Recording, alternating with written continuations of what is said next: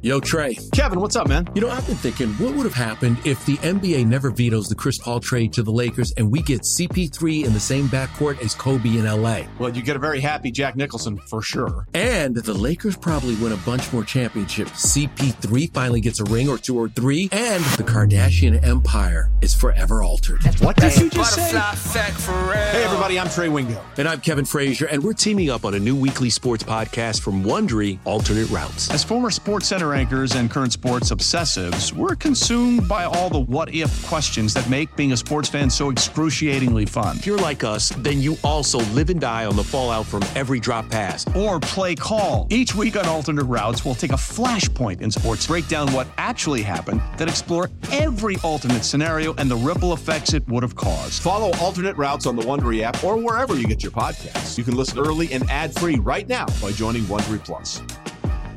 Presented by T-Mobile, the official wireless partner of Odyssey Sports. With an awesome network and great savings, there's never been a better time to join T-Mobile. Visit your neighborhood store to make the switch today. This is The Better Angle with Kate Constable and Cameron Smith on the BetQL Network, presented by BetMGM.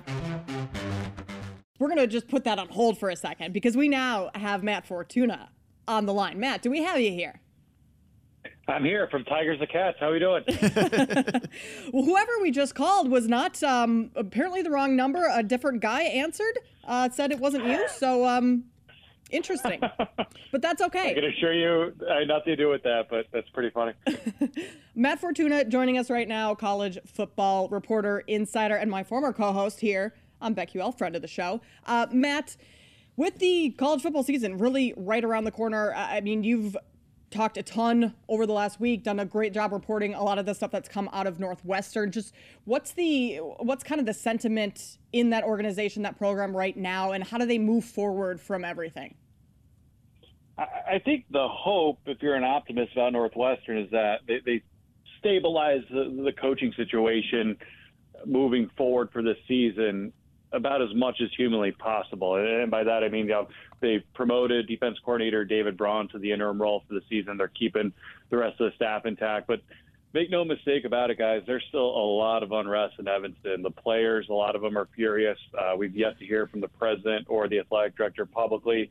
Neither of them have gone behind the podium and taken questions and explained their rationale for what really transpired over the last 8 days, even though it feels like it's been a lot longer than that. Keep in mind, football-wise, we're talking about a team that won just one game last year under normal circumstances. So I wasn't sure how good they were going to be coming into this year with Pat Fitzgerald as their head coach. And now, there's still a 30-day window where a lot of these guys, well, all these guys could technically transfer and be eligible without penalty. Now, I don't think too many of them will. I think it's late enough in the calendar, and other teams have their rosters and depth charts pretty set in pencil, if not pen yet. But there are some talented players on that Northwestern roster, and if they get feelers from other schools and are assured they have spots elsewhere, it wouldn't surprise me at all if we see some departures here in the next couple of weeks. So, Matt, that was going to be my next question, and thanks for coming on. We really appreciate your time. But that was going to be my question. If there were players to transfer, I mean, who's at the top of that list that other schools might be interested in, that might be getting these calls to say, hey, if you want to get out of there, we have a spot for you? Yeah, they've got a couple, and even, they had a bit of a mass exodus last year as well, which was alarming, obviously from the outside looking in to see a one-win team have a bunch of people transfer afterward. But all the people who did transfer for the most part last year ended up at pretty good spots, which is indicative of some of the talent that's on this team. I mean, Josh Priebe, the offensive lineman, is a guy who I think could be in demand.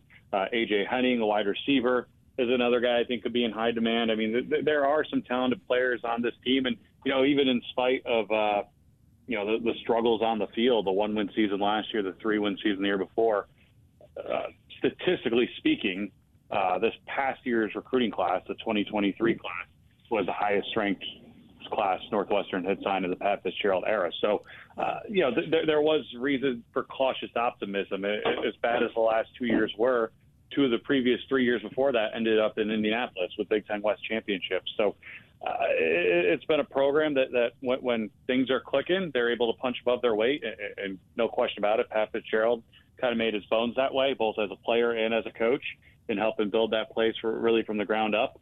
And when things were not clicking, they struggled, as we saw last year. I think the hope was with an experienced quarterback and Ben Bryant coming over from Cincinnati, that would stabilize things a little bit offensively. There are 4 new assistant coaches before all this it transpired as well. So it was going to be a season of change in Evanston, and now it might be just beyond recognition for all of us. Last season over at Notre Dame, switching teams real quick, that was a season of change for them. Marcus Freeman, his first year with the Fighting Irish. Sam Hartman, his first year now this coming season, quarterback transfer from Wake Forest. What are your expectations for Freeman in his second year and Hartman taking over under center for the Fighting Irish this year? Yeah, Kate, I think offensively they have a chance to be elite, plain and simple. I mean, I think the talent is there, starting with Sam Hartman, who talent-wise is probably as good of a quarterback as they've had since Brady Quinn. And when you've got that position right, everything seems to kind of just naturally fall into place from there. They've got 2 potential first-round picks starting at the tackle spots. That's going to be one of the better offensive lines in the country.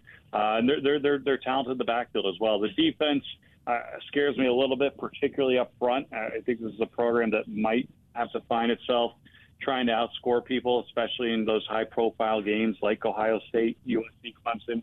So that might be a little bit different from Irish teams in the past.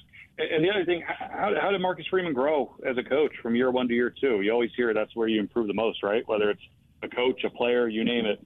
Last year, they did a lot of impressive things, a lot of things that gave you promise for this year being really, really special, starting with that dominant win over a previously undefeated Clemson team back in November. Now, conversely, they lost to Marshall and Stanford at home, which are two results I never in a million years would have expected to see, and were the kind of results that this program just did not have in the last 5 or 6 years of the Brian Kelly era. They had an incredibly long win streak of beating up teams that they were favored against or that were unranked. And so you look at this year's schedule, they're obviously the big 3 with USC, Ohio State, and Clemson, but, Duke could be dangerous. NC State could be dangerous. Louisville, you name it. I mean, really, when you lose to Marshall and Stanford, that should, be the light bulb clicking on saying, we're Notre Dame. We're going to get the best shot from everyone, and we can't be inconsistent. We need to treat every game and every opponent as nameless and faceless. Otherwise, you're going to sink to the level of your competition. And I think if they can elevate the floor under Marcus Freeman the way they didn't do last year, they could be in position to have a New Year's Six type season. And Marcus Freeman's the big part of that equation. But the other part of that and why people are high on Notre Dame, you talked about him a second ago, but Sam Hartman, any interest in him for Heisman at 18-1, or would you rather go like Notre Dame 30-1? Or are you waiting for a certain buy point for Notre Dame and you're just in wait and see mode with them? 18-1's not bad. I mean, look, it's Notre Dame, right? So they're going to have the spotlight. They're going to have the attention. And if Sam Hartman puts up the numbers that he's capable of putting up, I mean, I think there is some value there. The last time they came close to having a Heisman winner, and obviously this took on different meaning, but Manti Te'o in 2012 was the runner-up, and obviously he stuffed the stat sheet defensively, which is extremely hard to do. But there was the narrative of Notre Dame, and this guy's bringing them back, and they go undefeated in the regular season. If Notre Dame has a quarterback on their hands who's as good or within the same stratosphere as Brady Quinn, who was a Heisman finalist himself, I could see a scenario where that plays out. I mean, Sam Hartman's going to be 24 years old come kickoff in week 0 against Dublin. He's been around the block. He was second in pretty much every ACC career passing category behind Phillip Rivers. He did a lot of good things at Wake Forest. Obviously, he'll be playing in a bit of a different offense at Notre Dame, but he's also was probably under the radar a little bit because of Wake Forest's profile compared to that of Notre Dame, and that's part of why he went here, right? I mean, I think he had a little bit more to prove to scouts at the pro level, and if he can do that in a pro-style offense at arguably the biggest brand in college football, he's going to get drafted next year and maybe make it to New York this year as a Heisman finalist. We're talking to Matt Fortuna, college football insider. You can find him on Twitter at Matt_Fortuna. Matt, speaking of Heisman candidates, Caleb Williams over at USC, last year's Heisman winner. The Pac-12, how good is the Pac-12 going to be this year? Because they have a lot of really good quarterbacks. You have Michael Penix Jr. over at Washington, Bo Nix at Oregon. Expectations for the Pac-12 this year, what do you have? It's going to be exciting. Like you said, Kate, the quarterback position there is just incredibly deep, starting obviously with Caleb Williams, the reigning Heisman winner. I had Michael Penix. I voted for Caleb as the winner last year, and he obviously won it. You get 3 people to vote for on your ballot. I had Michael Penix third. I thought he was one of the best players in the country last year. And we saw flashes of that at Indiana in the previous 4 years. He just could never stay healthy for a full season. Now that he's got a 6th year and a second chance in Seattle, I think if he's healthy, Washington is a legitimate Pac-12 contender and therefore a playoff contender. I hope for the league's sake that one team is able to kind of emerge away from everyone else. And I say that because this has regularly been a very deep and entertaining league, but they all beat each other up. I mean, Oregon went into November last year with legitimate playoff hopes, and they ended up losing at home to Washington and ended up blowing a late lead at rival Oregon State, who, by the way, adds DJ Uyunglele, former 5-star quarterback from Clemson as well. Bo Nix at Oregon is a guy who, was on the Heisman radar about the midseason point last year.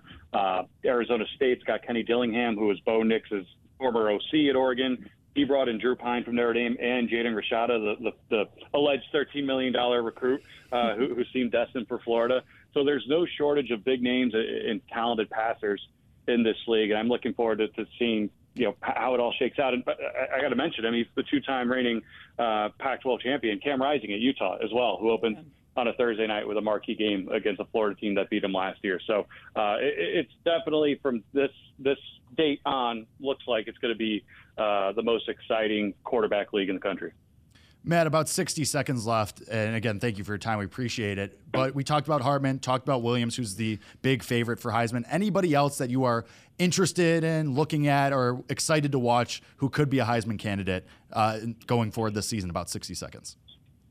Yeah, I don't know if this guy's going to Heisman. He's probably 100 to 1 or so right now. But I look at a guy like Brendan Armstrong, a guy who is in a new place at NC State after playing at Virginia the last 2 years. And I say that because last year in year one under Tony Elliott, he really struggled, as did that entire offense. The year before, he was second nationally in passing yards per game. He averaged more than 400 yards per game. And his offense coordinator at Virginia from 2 years ago, Robert Anae, is now the offense coordinator he is reuniting with in Raleigh with the Wolfpack. So I look at a long shot like that as a potential dark horse who could put up big numbers and make some noise. I'd also keep an eye on Alabama. I know they haven't named a starter yet. They brought in Tyler Buckner from Notre Dame, but he's got a really, really close relationship with that offense coordinator, Tommy Rees, dating back to high school. And when Buckner is healthy, and unfortunately it hasn't been all that often, he's looked the part of elite passer. So if you're a quarterback at Alabama and you're in the mix, and your team's in the mix for the title, you're probably going to get a lot of attention. He is Matt Fortuna, college football insider, an encyclopedia of college knowledge. Thank you, Matt, for joining us. Hope you have a great rest of your Saturday. We appreciate your time. Thanks, guys.